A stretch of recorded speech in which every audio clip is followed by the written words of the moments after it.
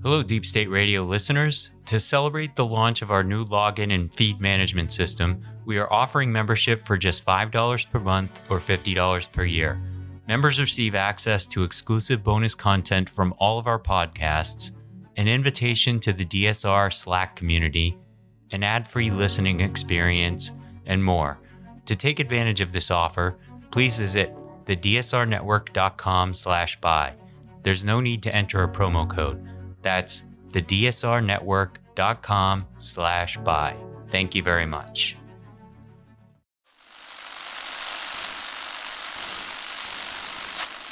Nine, 12, 10, 28, 2, 23.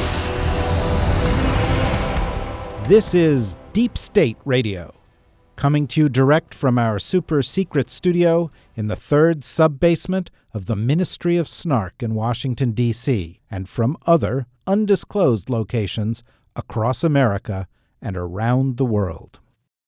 Hello, and welcome to the latest episode of the podcast. I'm your host, David Roth, coming to you from somewhere outside of New York City, coming to you from closer to the nation's capital. I think, of course, because it's that time of the week, we have Dr. Kavita Patel, practicing physician, former Obama White House guru. How are you doing, Kavita?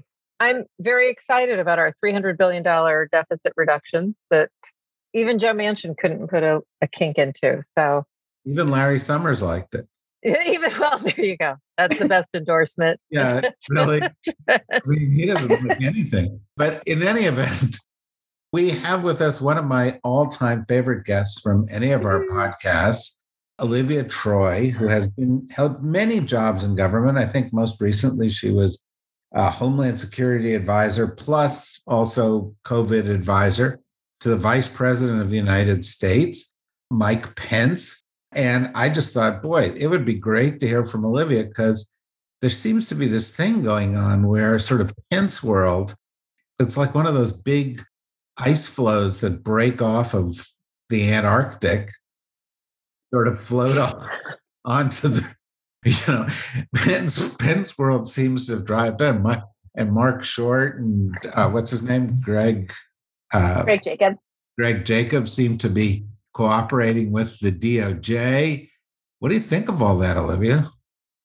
Yeah, lots going on here. And look at Twitter and some other social media sites. Let me know sometimes when the hornet's nest has been stirred in the MAGA circles, as I call it, because I get a lot of, wow, what was Pence hiring? What was he doing?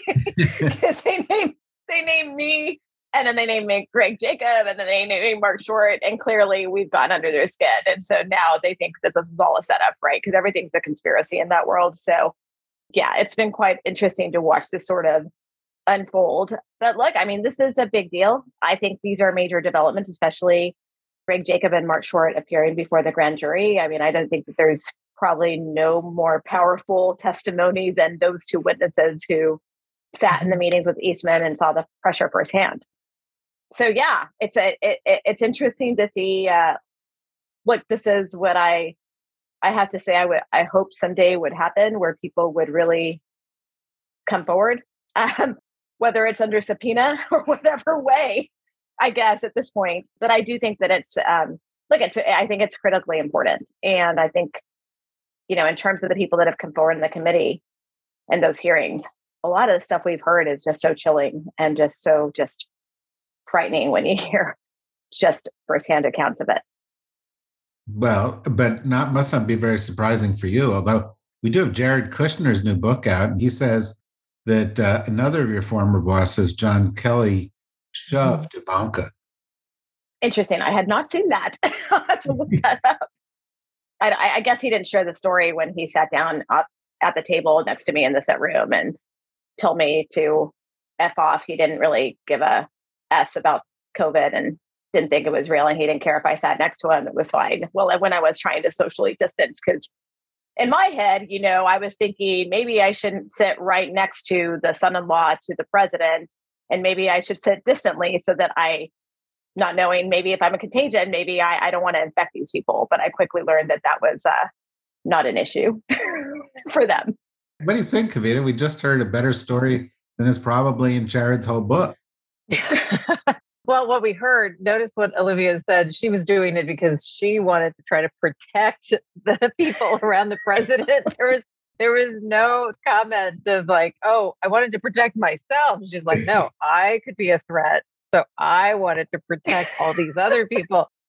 Such words you have not heard coming out of the inner circle of President Trump. So silly me. One more reason. I know, silly Olivia. Big kind of infectious disease, easily spread. I don't know. Let's protect the leader of the free world. But sure. And by the way, I think Mark Short. I have to just say this, just because I've met him. I feel like when I met him, like pre-COVID in real life, I feel like, I don't know if he's like working out. I don't know if he's been getting like Botox. I feel like he's looking like the best version of himself. So whatever's happening, whatever this like process is, like, okay, God bless. Probably like the reduced level of stress of trying to figure out how to navigate inside the White House when you have a crazy other part of the White House. Yeah. And the two teams are always at odds. So he actually looks like he's like getting younger, which is, good for him. One question I have, we know that there's now, it feels like we're seeing movement in the DOJ. I know many of us, David, myself included, kind of felt like, all right, we know Garland theoretically has a plan, like something's happening, these wheels are cranking. You also know, you've alluded to this so many times here on this podcast as well, how often this is just the tip of the iceberg. Since we're seeing this movement, Olivia, do you have kind of your predictions, like kind of what might be next, whether it's specific people or themes that they're going to pick up on? Any sense of what might be coming next from this? Should hopefully open up, like rip off a Band-Aid, I'd assume, of other former staff or give people courage. But what do you think?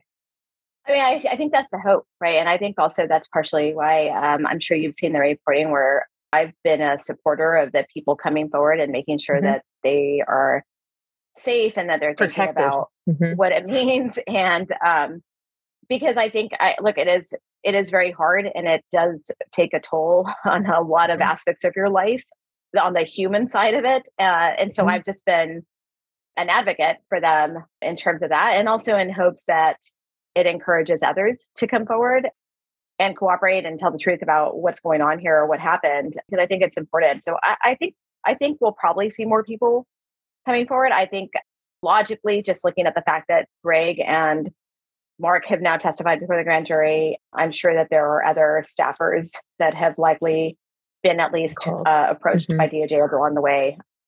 I'm pretty certain of that. And especially because, those are pretty big fish, Greg Jacob and Mark Short, right? Who would the other staffers that you would think they should talk to be? And one of the reasons I ask this is that we have learned that the DOJ got the light bulb idea to go and talk to Cassidy Hutchison a month ago, which means because she was speaking to the January 6th committee.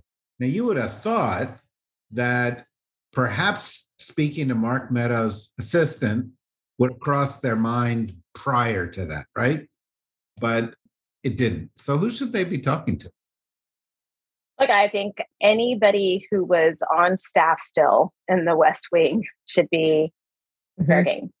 Or even honestly, on some of the more senior positions in the National Security Council who work very closely with the West Wing. I actually think I would be looking towards them to see if they were in the West Wing that day or what they were witness to. That's who I would be talking to as well, because I do think that there are a lot of national security people who understand the importance of these types of investigations, who would be very honest in their accounts. And I'm not saying that they haven't. I want to be clear about that. I think that's probably likely the case that's going on. Yes, to your point, like you would probably want to talk to every single person sitting outside of Mark Meadows' office. And Cassidy was not the only person sitting right outside his office and in his office in many of the meetings, right? I mean, she was always with him. I can't think of a single time that I saw Mark Meadows get out of the motorcade vehicle and not see Cassidy walking out right next to him, which is why I always have to chuckle when everybody pretends that they don't know you. All of a sudden, it's like you're sitting in all the photos, you're sitting in the room, but suddenly we're like Casper the Friendly Ghost. Like it's like we're just this vision that appears, but apparently nobody knows who we are. So It's either that or we're getting the coffee. And we're not listening, apparently. Apparently, we're not aware of our surroundings when we're getting the coffee. Apparently, like if you're the coffee girl, you have no brain and you're not listening to anything. They don't realize that as coffee girls, we're listening to everything while it's happening, right? You're pouring the coffee and you're making it, but you're hearing everything that's going on. So that also argument doesn't stick. I mean, I don't know. Anyways, I digress. No, that's sort of what I was hoping. I was just hoping we could trigger you, and then you would. I love listening to Olivia. Not that she's filtered, but really unfiltered. Because it's true. It does feel like there's all these staff number 7 that that person wasn't there, and they're like, "Where's Waldo?" Like, here I am. I've been in every picture, and they're the actual like only people paying attention, taking notes, and giving some continuity on the record. I was thinking you worked closely with General Kellogg, right? And I did. And I've watched some of the clips of him at the January 6th committee, and he seems so uncomfortable. When I was wondering what your reaction is to that.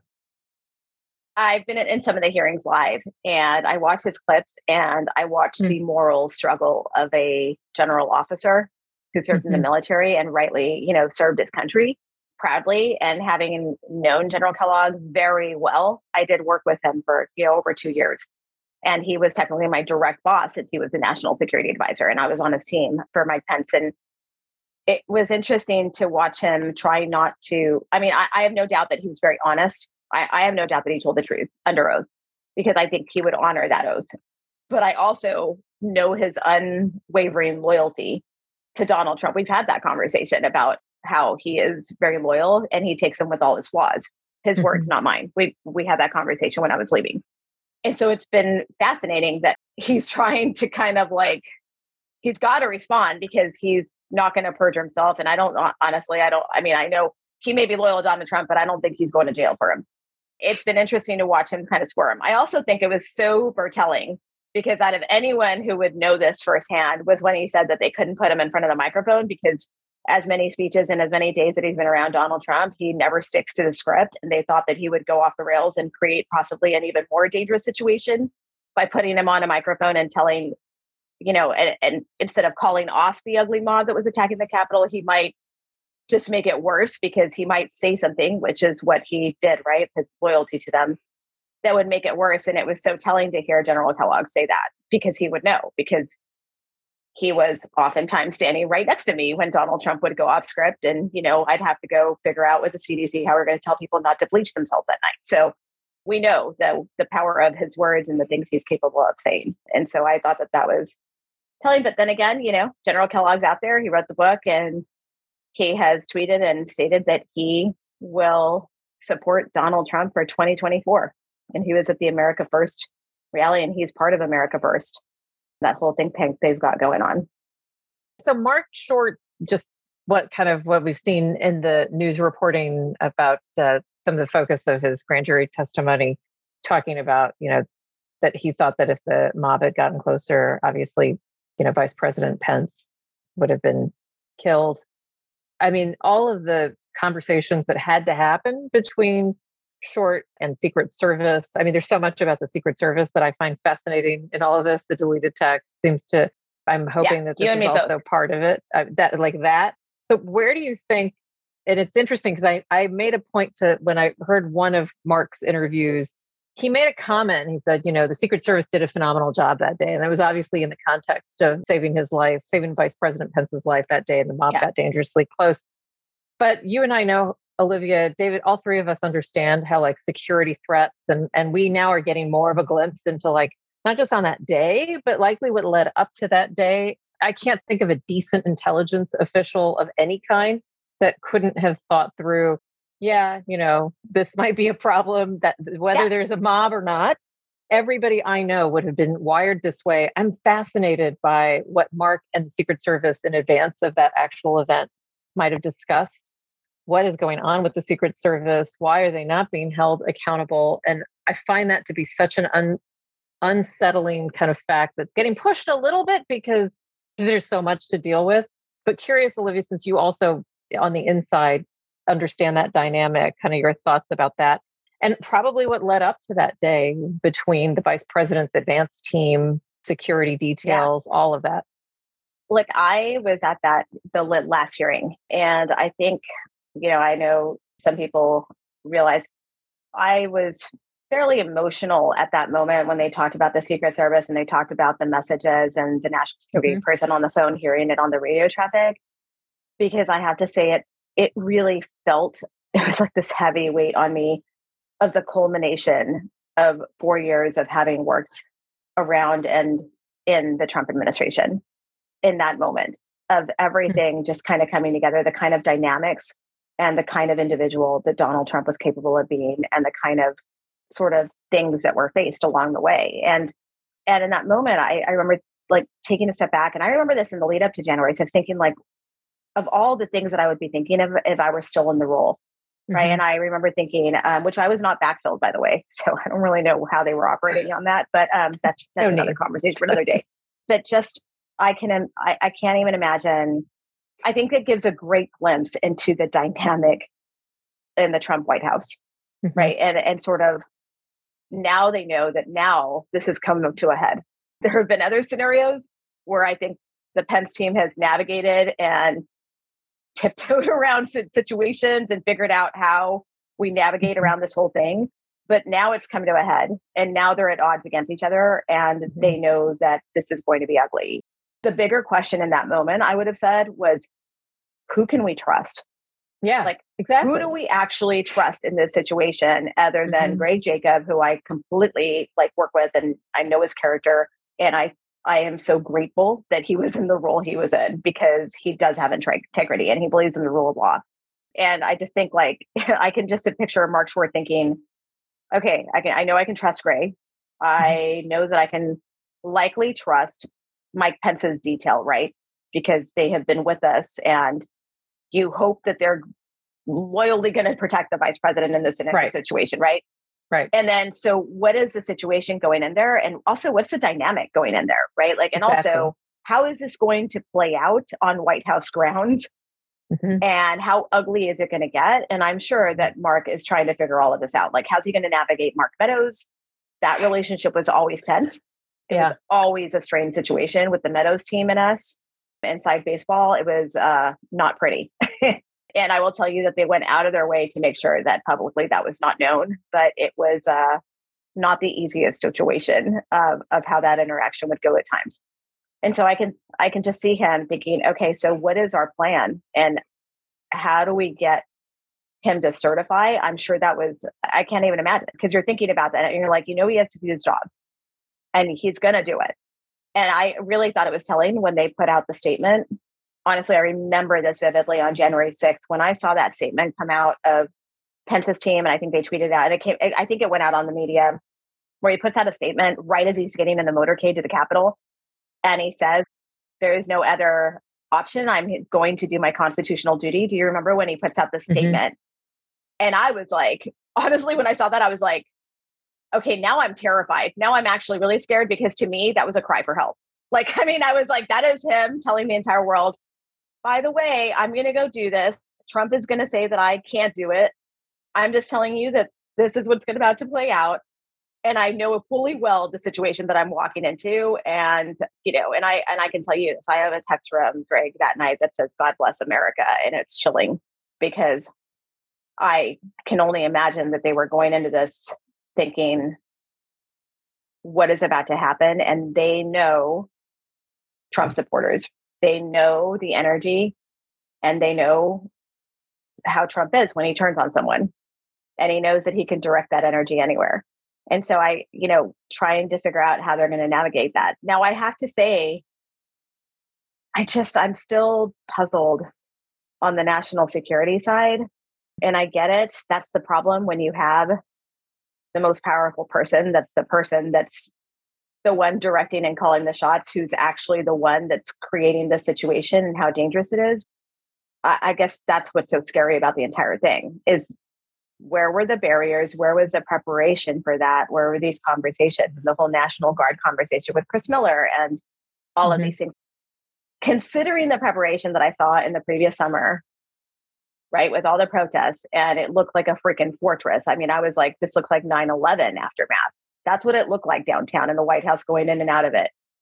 And just seeing nothing that day, I'm just still so baffled about that, like what was happening at the senior level. I'm just still so baffled about that, like what was happening at the senior level. Why was Chad Wolf overseas?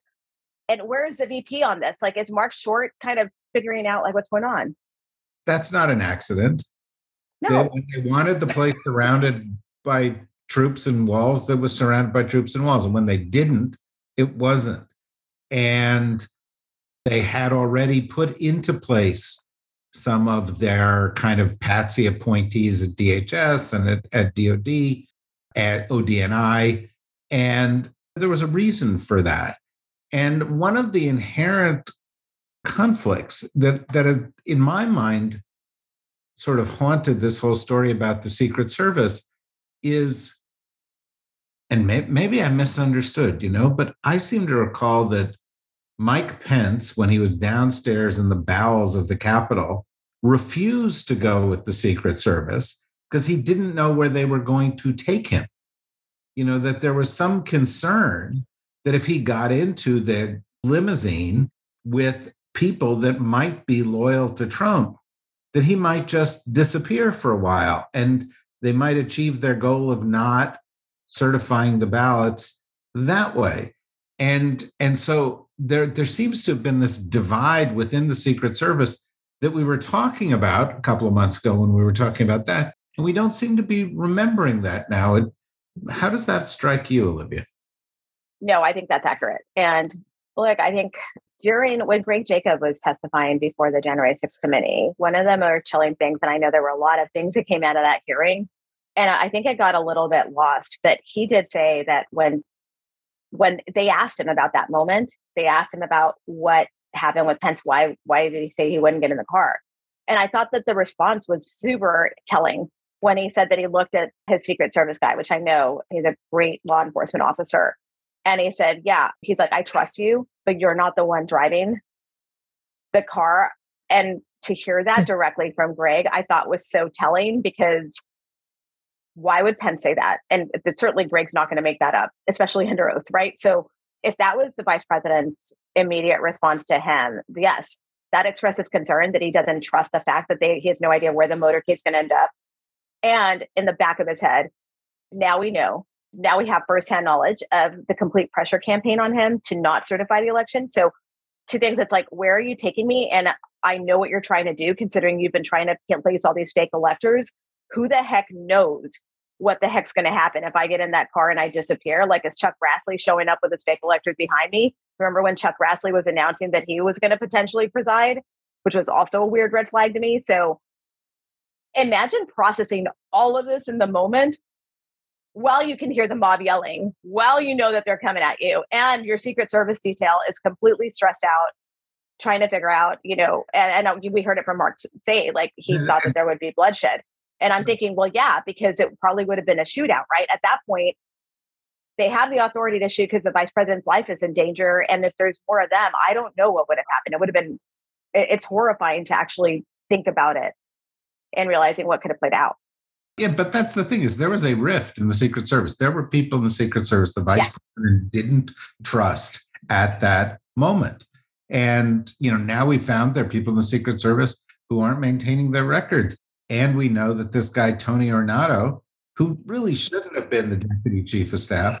I mean, is that a weird thing to you too? It is. And look, the one thing that bothers me about that is you can leave your government position and take a major political point like that. But traditionally, and Kavita, like, this, like, if you're going to have a Secret Service person, they're usually detailed to the National Security Council, and they're in a national security type of role.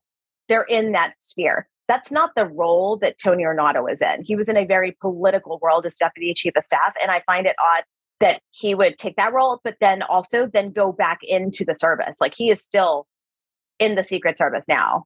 That to me is kind of interesting. It also, I mean, yeah, I'm sure perhaps they did it by the book on that, but I think that was a mistake on behalf of the Secret Service to do that, because it allows for the politicizing of the agency, right? And now they're in this middle of this shameful sort of scandal as an entity that should be elite and protecting our country's leaders. And that should really be the number one mission, right? And there should be none of this like speculation going on behind the scenes. But that's what happens when you have a loyalist like Tony Ornato walking the halls doing Trump's bidding, which I know he did.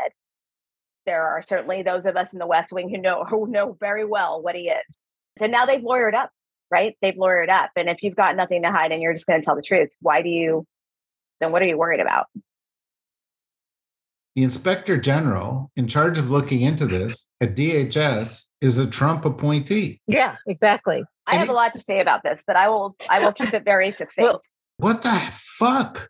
Sorry, go on. Yeah, you should be saying that. I think there's a lot of CYA going on here by a lot of people who now realize that they're implicated.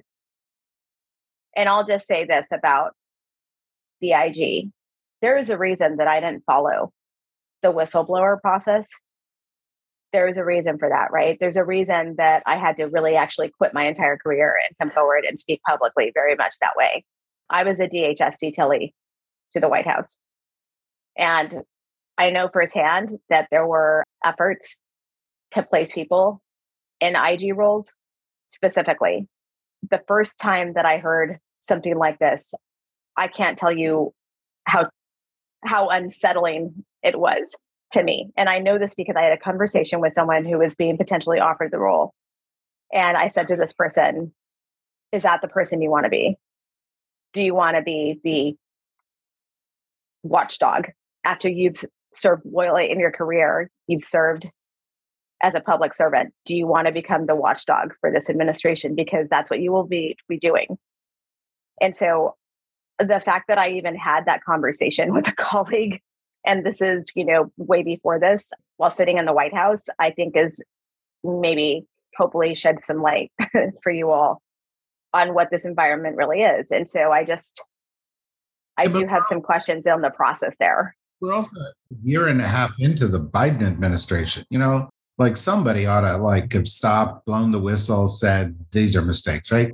Anyway, this is where we normally take a break. And people who, are listening in the general public, we say thanks a lot. If you want to listen to the rest, become a member. Go to the dsrnetwork.com, click on membership, become a member. To all of our members who we are always grateful to, all you have to do is stand by and we'll pick up with Kavita's next question for Olivia. And obviously, this is such a great conversation. You don't want to miss the rest of this in one moment.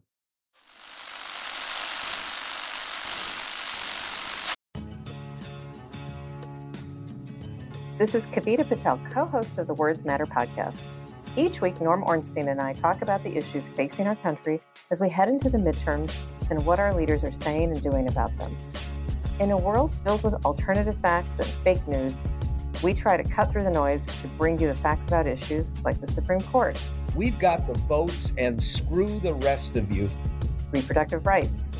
What a failure of our system. What a failure. COVID. We had 1 million people or more who died, more than we've seen in our wars. And it's like it shrugged off. Subscribe today to get our latest episode and join us each Friday to get our latest analysis. See you then.